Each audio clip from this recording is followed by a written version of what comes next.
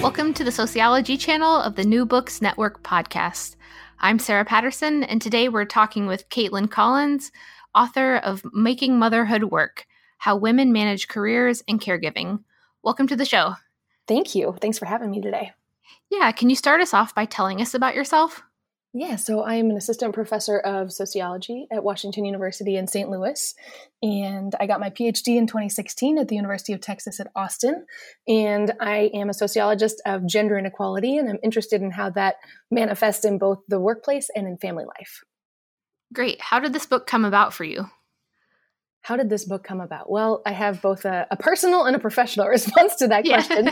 And the professional one, let's start there, is that in graduate school, I was really interested in Pamela Stone's work on opting out. Her book that she wrote in 2007 under the same title fascinated me for this idea that professional women today tend to be leaving the workforce in droves in ways that, of course, has deleterious outcomes over the course of their lives for their economic independence, their career success, the domestic division of household labor. And I became really interested in the discourse itself. Why is it that these women, when they decide to leave work, say that this was a choice, that this was a free and agentic decision to spend more time with their children, when in fact Pamela Stone suggests in her book that in fact these women are forced out of the labor force, forced out of workplaces that are bound to traditional models of the ideal worker that, again, tend to benefit men as a group and disadvantage women as a group. And I was really curious to see if this discourse of opting out and the quote unquote droves of women who are leaving the professional labor force, I wondered whether this discourse existed in places where they had far more supportive work-family policies, where women were supported in both their caregiving roles and in employment.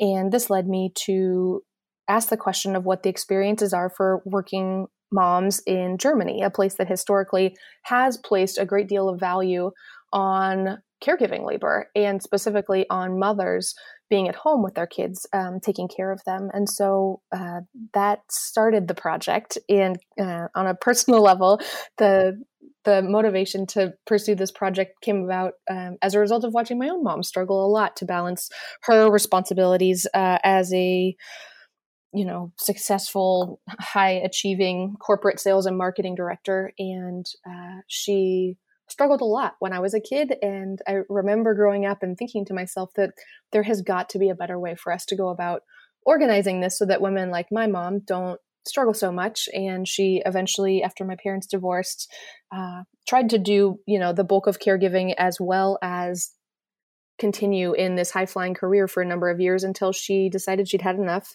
and she couldn't take it. And she quit and pursued a job in consulting that was part-time, lacked benefits whatsoever, and paid far less, but it gave her the flexibility she wanted. And so that sort of decision to me seems so much like a forced choice, the same decision that Pamela Stone also being referred to as a forced one rather than a freely chosen one, that I was really curious in a cross-national comparison. And when I began digging into the topic during my dissertation, what I learned is that, of course, we've got a great deal of statistical and demographic research understanding the influence of work-family policies on all sorts of demographic outcomes, like maternal labor force participation, on fertility, on, for example, hours spent on domestic work.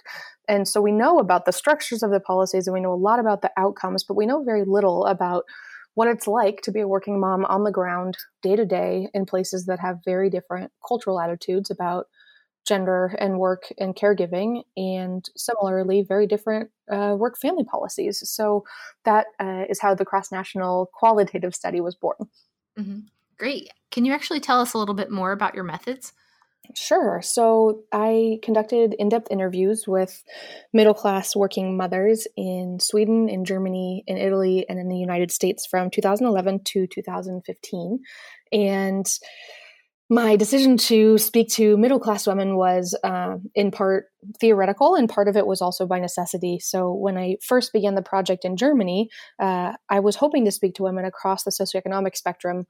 And what I found was that, of course, there were language barriers to my ability to recruit and conduct interviews, but also women, even when I found a translator willing to work with me, women didn't have a lot of interest in talking to me. And I also learned that lower income women who weren't able to speak English with me and who I wasn't able to speak to in their native language, didn't seem to profess a whole lot of interest, which I could understand because I don't have the ability to explain my motivation, my rationale, who I am, what the study's about.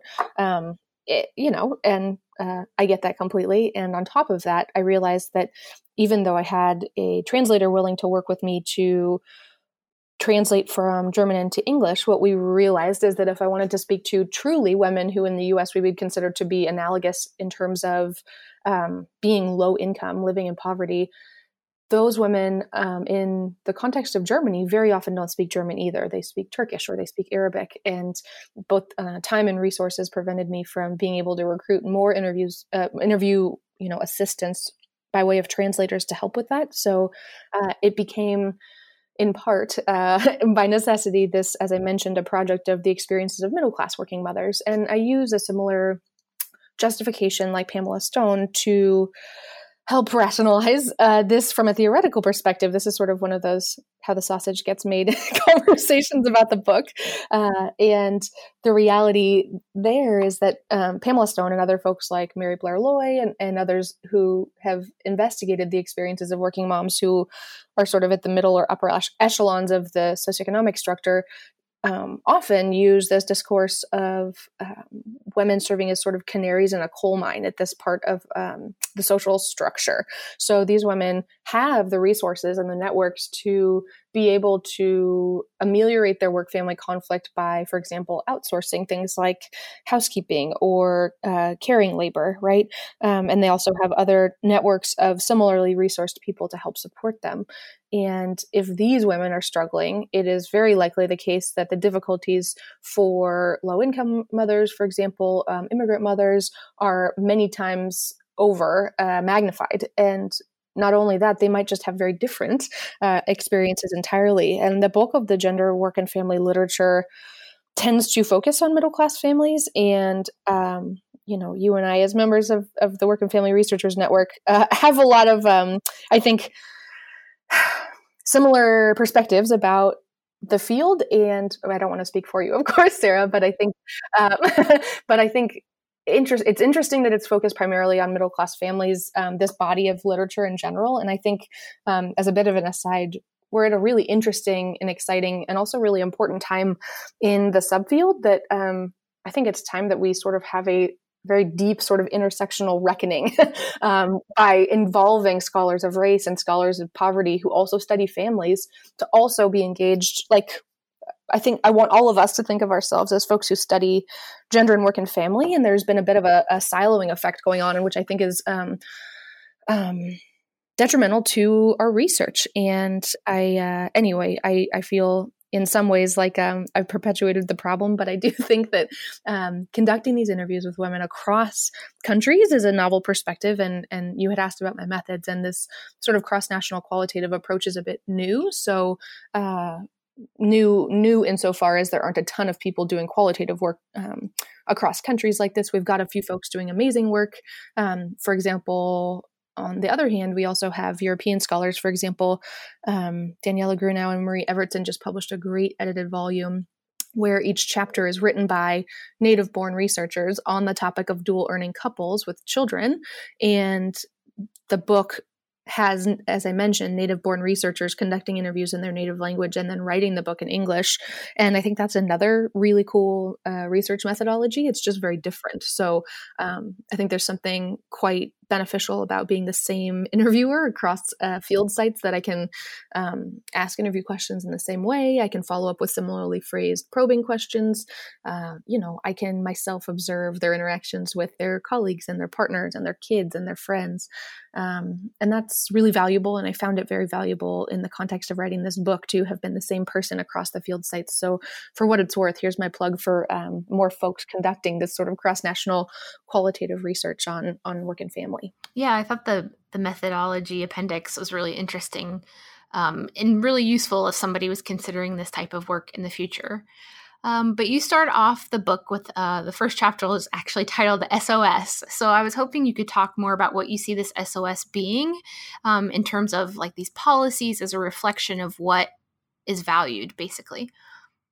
Sure. Yeah. So the U.S. has the most family hostile public policy of any country in the Western industrialized world. And we have, for example, no paid parental leave. We're one of 2 countries on the planet that doesn't have paid maternity leave.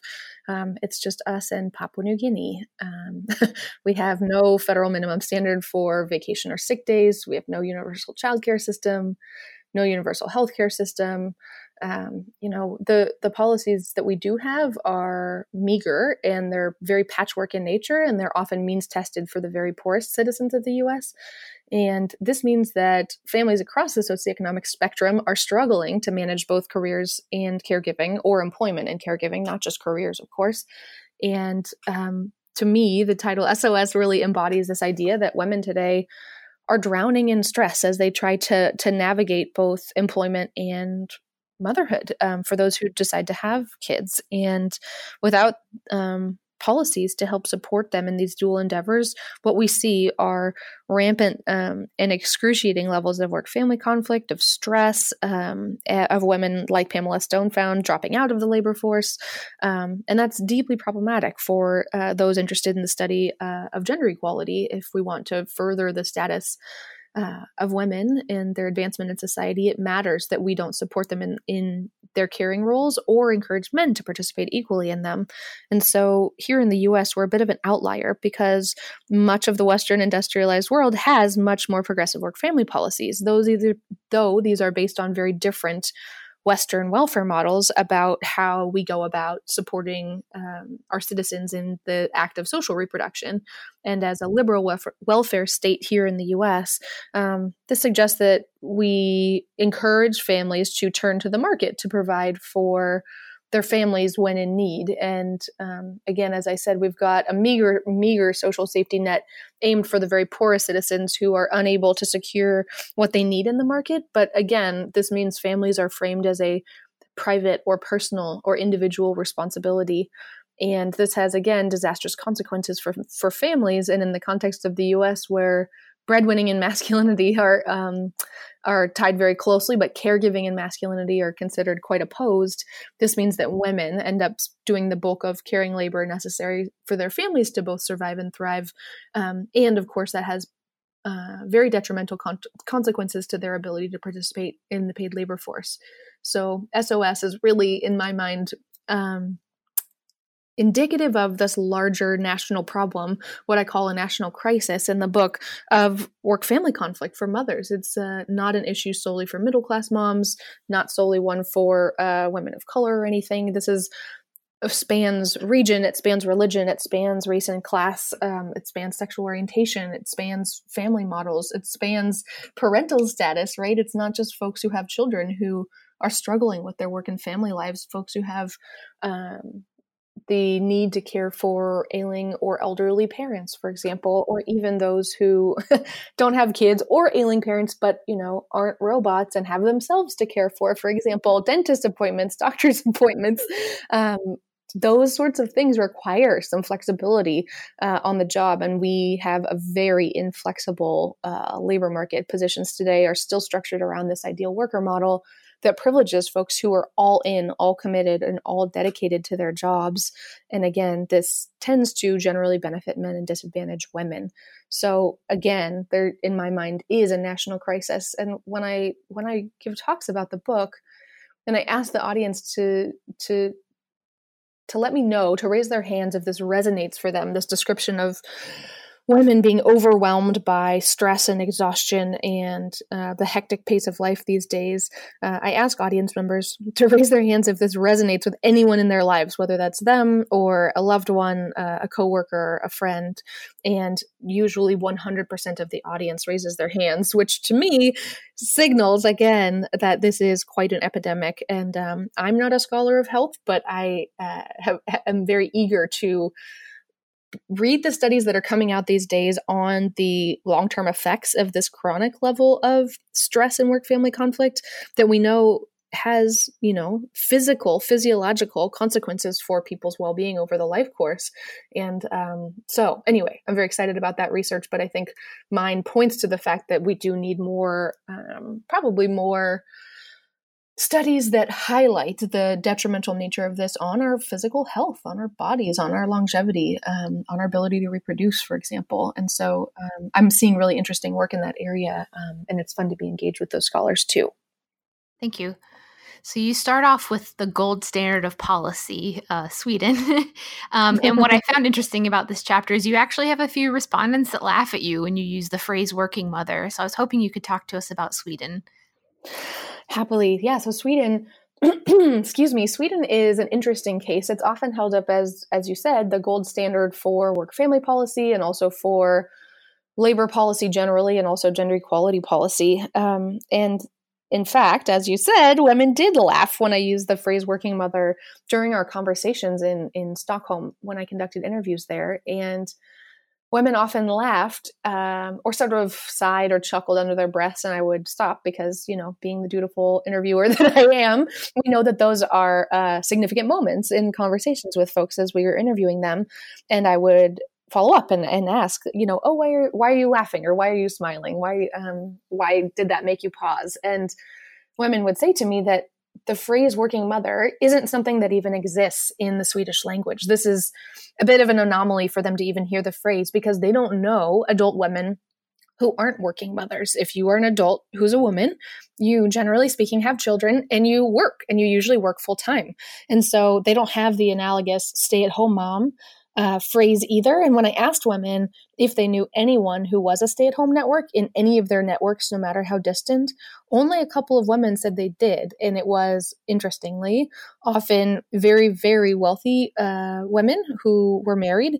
And very often they were women who were married to folks either working for American firms or married to Americans, which I found fascinating. So the cultural model of being a stay-at-home parent is just kind of unavailable and moot in the Swedish context because their welfare state encourages all parents not only to participate in the labor force full time, but also to have kids. And so it's very likely the case, though I didn't interview them, that folks who decide not to have children end up being quite stigmatized in this model. And in fact, I interviewed a couple of single moms, and they said that, in fact, yes, that they realized that the family models available to couples kind of culturally in Sweden tend to be based around this dual earner, dual carer model. And even as a single mom, she said if she wanted to work part-time or not at all to support her child, that wasn't a possibility for her because the cost of living and what it takes to raise herself and her son was demanded both full-time employment on her part, but also her engagement with, for example, the very robust childcare system they have in Sweden. And of course, that's a good thing, but it's a good thing only if what you want is to work full-time and quote unquote take advantage of this generous welfare system that is meant to help reconcile work and family for women. And women did tell me indeed that they did feel that their employment and caregiving responsibilities were compatible, which I found astounding because it differed so much from the US context. But indeed, it does privilege this one model of work and family life. And I end the book in the conclusion by drawing on sociologist Anne Orloff's work from Northwestern, who published a really interesting piece that really changed my way of thinking about all of this, called Not Every Feminist's Utopia.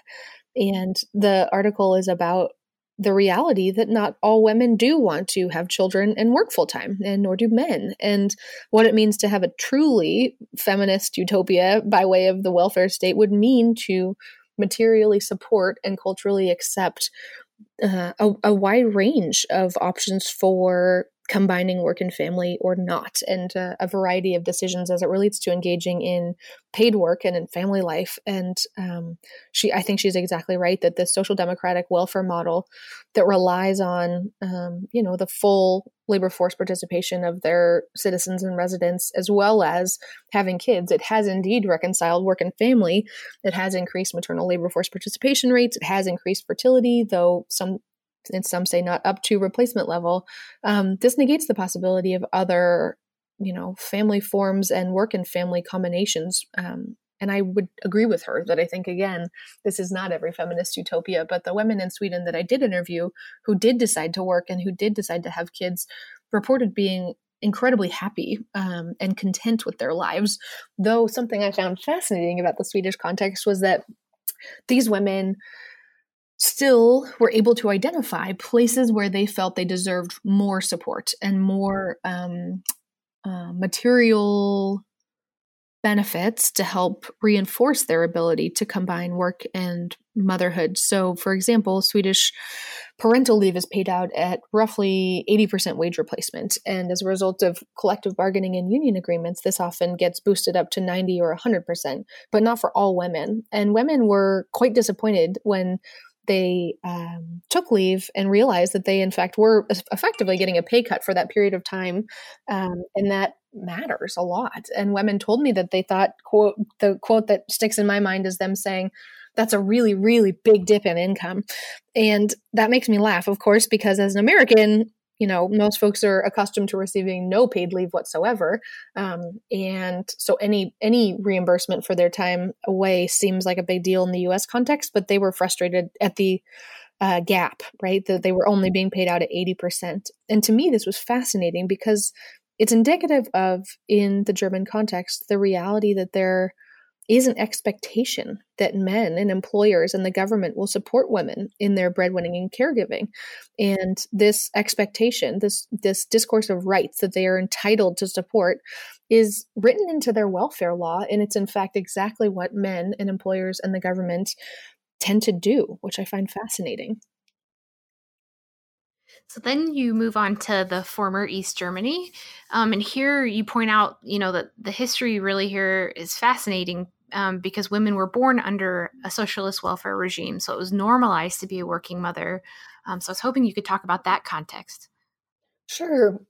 So Germany is such an interesting case. The next two chapters of the book are focused on former East Germany and Western Germany. And this internal comparison is a really fascinating one to me because, as you pointed out, when the country separated into the, two countries, formally the GDR and at the time, former Western Germany, they had two very different welfare state models.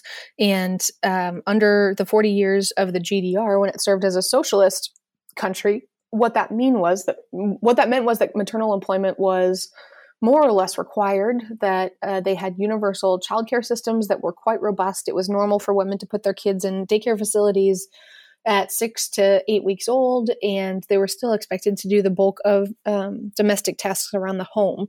And so women participated fully in the labor force from very early on. They got married at young ages, generally speaking, and part of what it meant to be a good East German citizen at the time was to have a lot of kids and to work a lot, and for women to keep a nice home at the same time. And men were more or less absolved of that responsibility in the sort of traditional model of what it means to breadwin for the home as a man.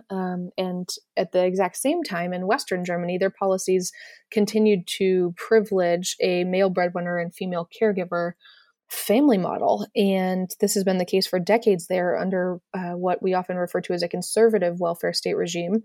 And what happened, interestingly, overnight in 1989 when the Berlin Wall came down was that all of these social institutions and policies from Western Germany, this traditional model of family life and work-family policies that supported a stay-at-home caregiver and a breadwinning father, these policies were more or less exported into former East Germany and mandated, so that almost overnight these women were then encouraged to stay home with their kids. They were encouraged to work only part-time, and all of this was brand new. It was like they woke up with a very different understanding of what it meant to be, a good mother, in quotes, of course.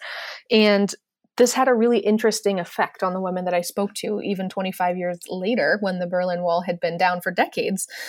Women there told me that they didn't feel guilty at all for working outside the home, that it was expected, it was normal, that it was tied to their economic independence and their own well-being. But women, interestingly, about 2/3 of the women I spoke to in Berlin said that they weren't aiming for high careers or ambitious careers. And in some interesting way, it seems tied to their idea that what it means to be a good mom is to still maintain primary allegiance to your family and, of course, work outside the home, but there's no need to climb, a career ladder in the way that would require familial sacrifices. So the discourse that moms need to privilege their families over their jobs definitely seemed to be the case in Berlin. And for the roughly 1/3 of women I interviewed there who did have what they professed to be sort of ambitious career prospects, they felt very stigmatized as a result of it. Some women told me that they were often criticized by their friends, by older generations, by relatives, for mentioning that what they really wanted to do was pursue a job, use the robust system available to support their ability to raise their families, for example, by enrolling their kids in daycare full time. But they felt stigmatized for that. And that did disadvantage those women dramatically. They were seen in the workplace as perhaps being in some ways kind of improper women because they weren't fully committed to their families. And on the flip side, at home, this idea that they spent, for example, much of their day in the office rather than at home meant that people called into question their abilities as good mothers. And to me, this was really heartbreaking. It worked really well for those women who wanted to work, for example, part-time, who had pursued, careers and wanted to be able to work and combine that with family responsibilities simultaneously. They could do that pretty seamlessly, but they had a harder time doing that culturally when they aimed for very ambitious careers. And on the flip side, in Western Germany, in the next chapter of the book, they tended to feel incredibly stigmatized for working at all outside the home when their kids were young. And this was, in fact, reinforced through the conservative welfare state model of only providing, for example, childcare facilities for kids starting at the age of 3, whereas paid parental leave went for 3 years at the time, which, again, to me is a pretty clear message from the German government about what they expect families to be doing, which is to have a parent at home for the first 3 years of their kids' lives before enrolling them in public childcare facilities. They also, they also grant insurance and benefits to an economically inactive wife of a breadwinning husband with kids. So the whole model was set up to really, again, materially support the caring labor that we all know is required of families. But again, it was deeply feminized. So it was the understanding that women would step back from work and stay at home. And when I interviewed women in Western Germany, they in fact taught me a term that exists in the German language that didn't exist in the English language, and that's the word Rabenmutter, or raven mother. This is a word in the German language that is meant to suggest when women are called raven mothers that they are bad or selfish mothers who fly away from the nest to pursue a career and abandon their kids effectively. And women told me that they were called raven mothers to their faces by other folks. That could be, their little kids' friends' parents on the playground, also folks of older generations often, and very many times stay-at-home moms. And these women felt really guilty for combining work and family and for having career ambition. They felt, again, criticized at home for working outside the home, especially when their kids are young. And they felt guilty at work and unable to sort of commit themselves to this ideal worker model that's tended to prevail in work environments there that said you need to be all in. And so, yes, there are a great deal of white-collar jobs available part-time in Germany, which is great. But these are generally meant for folks whose kids are older, definitely meant for women, and they don't tend to have the same, trajectories as we know full-time jobs tend to have. And so women there felt a great deal of stress and work-family conflict. Some of this really felt internalized. They insisted to me that working made them a better mother, that they got in arguments with people when they were called raven mothers, or even phrases like career whores to their faces. And so that was really powerful. But to me, it was indicative of this very traditional model clashing with the contemporary reality that a lot of women do want to work outside the home. And in the mid-2000s, Germany initiated a major shift in their policies to resemble a social democratic welfare model, the dual earning and dual earning, dual caregiving family model because they were suffering from low fertility rates, from a skilled labor shortage, and also from maternal and child poverty rates that were higher than other similar countries. And so from a sort of an instrumental or rational perspective, they implemented these policies. I don't think they were particularly with the goal of gender equality in mind, but the policies today look very similar to a country like Sweden's. And what this means is that cultural attitudes have not caught up with the policies on the books. Women still report being stigmatized for working outside the home, even though they're encouraged to do so. So, for example, they cut parental leave from 3 years to 1 year. They went about creating hundreds of thousands of places for kids starting at the age of 1 in their public daycare facilities. And this was, again, meant to facilitate women's ability to engage in paid work when they had young kids. But the cultural attitudes, this cultural lag, seems to still be pervasive. And in the West German context, it seemed clear to me that women there really felt like they were standing on rocky terrain. They were caught between what were now progressive policies, but very traditional cultural ideals. And so this ended up, again, spurring quite a great deal of guilt and work family conflict for them. And it didn't seem to be the sort of dream scenario that I thought it might have been when I first embarked on the project, inspired by Pamela Stone's work. Thank you. So then you moved to Italy, and here it was interesting how much economic uncertainty or what are called standard contracts in Italy become important, as well as grandparents. So I was hoping you could talk about the Italian context. Sure. So the Italian context is an interesting one. Like other countries in Southern Europe, it follows this sort of familialist welfare state model, which means that the policies they provide tend to be quite generous for example, older folks, pensioners, but are quite weak for in other ways that we see more robust in other parts of Europe. So the family is intended to sort of provide the safety net necessary for members of society there. And their policies tend to be quite fragmented across the various regions. And what this often ends up meaning is that women tend to be encouraged to do the bulk of caregiving necessary to keep their families going, and men are encouraged to breadwin. And it, again, is a country that has enormously high rates of unemployment, and their economy has struggled for decades in the way that many other Southern European countries have. And at the same time, despite this, what we have seen is increases in women's, especially more privileged families, sending their kids to, including women, to good schools, and women are getting, bachelor's degrees, master's degrees, JDs, MDs at higher rates, PhDs. And so the women I talked to in Italy, again, as partially as a result of my need to speak to them in English, were a pretty privileged swath of Italian society. These women were ambitious, they had higher degrees, and they really did want to pursue careers while raising kids. And this was really difficult for them in an Italian context that absolutely still operated around the male breadwinner and ideal worker model. So, for example, I interviewed a woman in Rome who was a professor, and in theory in Italy, women get 5 months of paid maternity leave, and it's compulsory. So you have to take it, and you can either take 1 month before childbirth and 4 months after, or 2 before and 3 after. And that's only paid at 30% wage replacement. And then when you go back to work, you're supposed to be able to reduce your working hours by 2 hours per day, which is meant to encourage women to breastfeed. And this professor that I spoke to had 2 kids. She had a toddler, and she hired a nanny to be at home with the toddler. And she hired a second nanny to come to her office on the university campus to take care of her baby, her 5-month-old.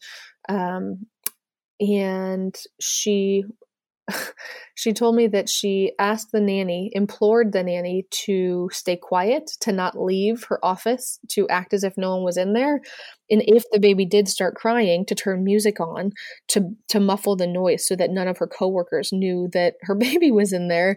And to me, that this was indicative of the sorts of very individual solutions that women tended to turn to resolve their work-family conflict.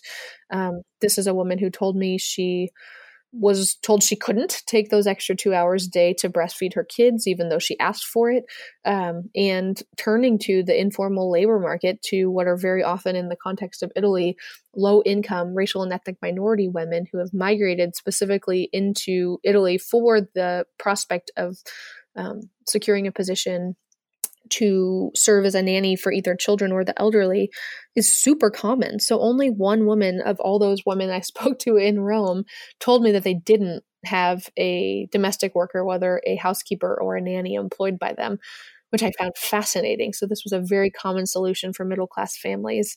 And in fact, to them, in many ways, felt unremarkable. And they were furious at the government for the lack of support that they were given.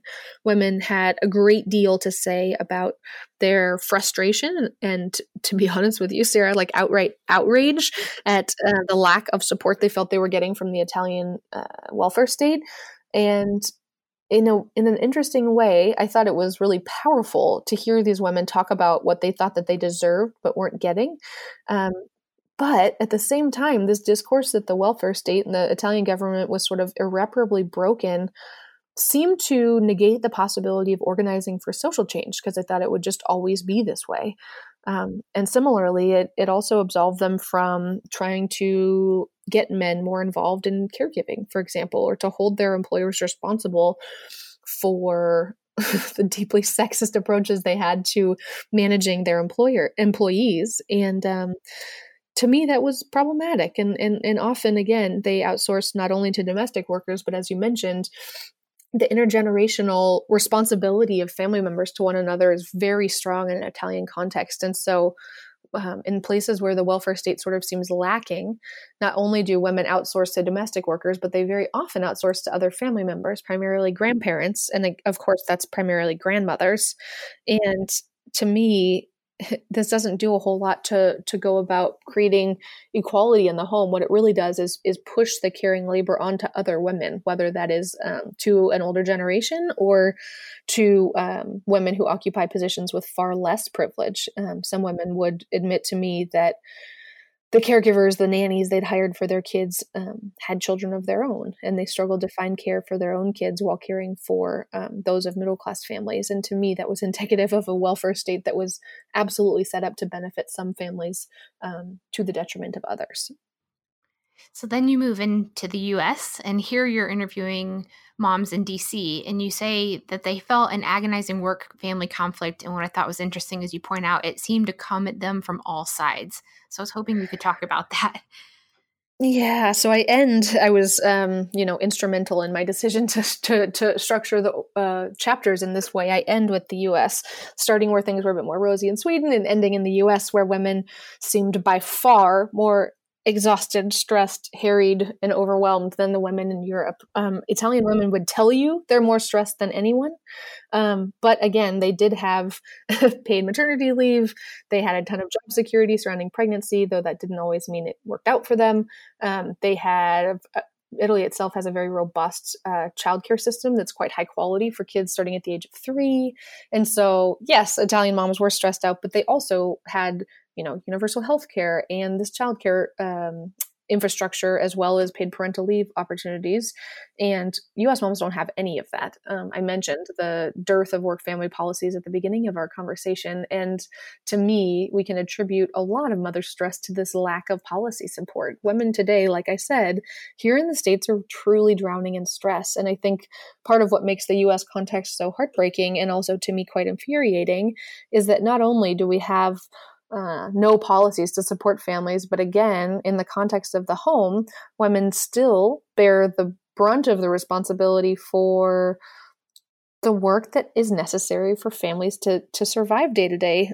So they still do most housework, most caregiving, and more advantaged families in the U.S., like Italy, do turn to the market and outsource some of this domestic work. So that was one solution I found that was common amongst middle-class American families, but very unlike the Italian case, these moms tended to blame themselves for their difficulty and for their stress. They would tell me that if they just learn to be a little more efficient, if they slept a little bit less, if they transferred to a position that offered a bit more flexibility, if they saved a bit more money, if they read the right parenting book, their lives wouldn't be so hectic. And to me, this was, again, heartbreaking because women think it's their own fault that they're really stressed out. And the message of the book that I'm trying to drive home to readers is that it's not. Women are trying the hardest they possibly can already. And their work-family conflict is not of their own making. And I also think it can't be of their own fixing. We need to expect more from men, from employers, and from the government. And again, we're an outlier in this regard. Other liberal welfare states still have more supportive work-family policies than we have. And this idea that we are, families are a private or personal responsibility really means that they're on mothers' shoulders to manage. And it has, again, disastrous consequences in the daily lives of moms. So moms often reported adopting highly individual solutions to help manage their work-family conflict. Like I said, that could mean outsourcing. It could mean hiring grocery delivery services or meal prep services for wealthier families. It often meant women transferring to jobs that they were way overqualified for, but they gave them the flexibility they needed to, for example, pick their kids up when school was over because there was no daycare system they could afford, right? Or women stepped out of the labor force altogether for a number of years to care for kids, especially before they started school. And these, to me, again, as Pamela Stone pointed out, feel like deeply forced choices. It's indicative of what sociologist Alison Pugh refers to as this one-way honor system that between employers and employees in the contemporary U.S. labor market, where employers expect this sort of undivided commitment and allegiance to them, and workers don't really expect anything in return. Whereas, as we know, in the U.S. economy, more broadly speaking, from a historical perspective, there were a series of labor agreements that meant that families were given, wages sufficient to cover a whole family, including an economically inactive partner, especially for white middle-class families. And that agreement has fallen apart over the latter half of the 20th century in the US. And what we see again are things like the gender wage gap. We see the very unequal domestic division of household labor. We see women, again, dropping out of the labor force. And it's having really, really negative consequences, not only for women, but also for their partners, for their kids, and for their employers and our national economy as a whole. And my hope in writing this book is that it drives home the reality, the very clear sense that policy does have a role to play here, but more robust work-family policies are a necessary but insufficient solution to the stress that mothers face today. Cultural attitudes need to shift as well. We need men to feel equally responsible, or that they have a right to participate equally in family life. We need employers to understand that workers have external responsibilities. And we also need to develop an understanding on a cultural, sort of national level, that it's in our best interest for kids to be raised well. And what that requires is paying into a system where we consider kids public goods as our future taxpayers, workers, and citizens. And again, raising them well, it benefits all of us. And so supporting families better in their ability to combine work and parenting is absolutely crucial. And to me, again, mothers are bearing the brunt of responsibility for this. And this means we need to do a better job for these women who deserve far more. Great. Thank you. So today we've been talking to Caitlin Collins about her book, Making Motherhood Work: How Women Manage Careers and Caregiving. So what are you working on now? Well, I'm working on a series of articles that are in various stages of the pipeline on this same project. So, for example, I have a paper about maternal guilt and whether or not guilt is a cross-national experience for mothers. I'm really interested in whether this discourse of intensive mothering travels across national borders. I have a paper about who women tend to blame and how they go about resolving their work-family conflict. Another one on pregnancy announcements and women's experiences telling their bosses they're pregnant across these different countries that have very different protections and responsibilities for workers as it relates to disclosing pregnancy. And so that will take the bulk of my year. But I'm also embarking on another ethnographic project that will start here in St. Louis, and I hope will be cross-national as well, on what I am calling the highly extractive market for childcare, drawing on the sort of work of folks like Annette Lareau and Matt Desmond. We know that that childcare is kind of the Achilles heel for all families in the US, but we talk very seldom about the childcare context here in the US as a privatized system being, like Matt Desson says about urban housing, this highly extractive market. I think it is highly extractive here in the US. And we know very little about how parents go about finding, securing care for their kids while they work, and what the consequences are for different families when that care falls through. And so my project is going to start here in St. Louis by spending time with families who occupy different positions of privilege on our socioeconomic kind of structure here in the St. Louis region, but also of different races and ethnicities and different family formations. So that's project number 2 that I'm embarking on this fall. Great. Well, thank you again for being with us today. Thank you very much. It's been such a pleasure to chat, Sarah. Thanks.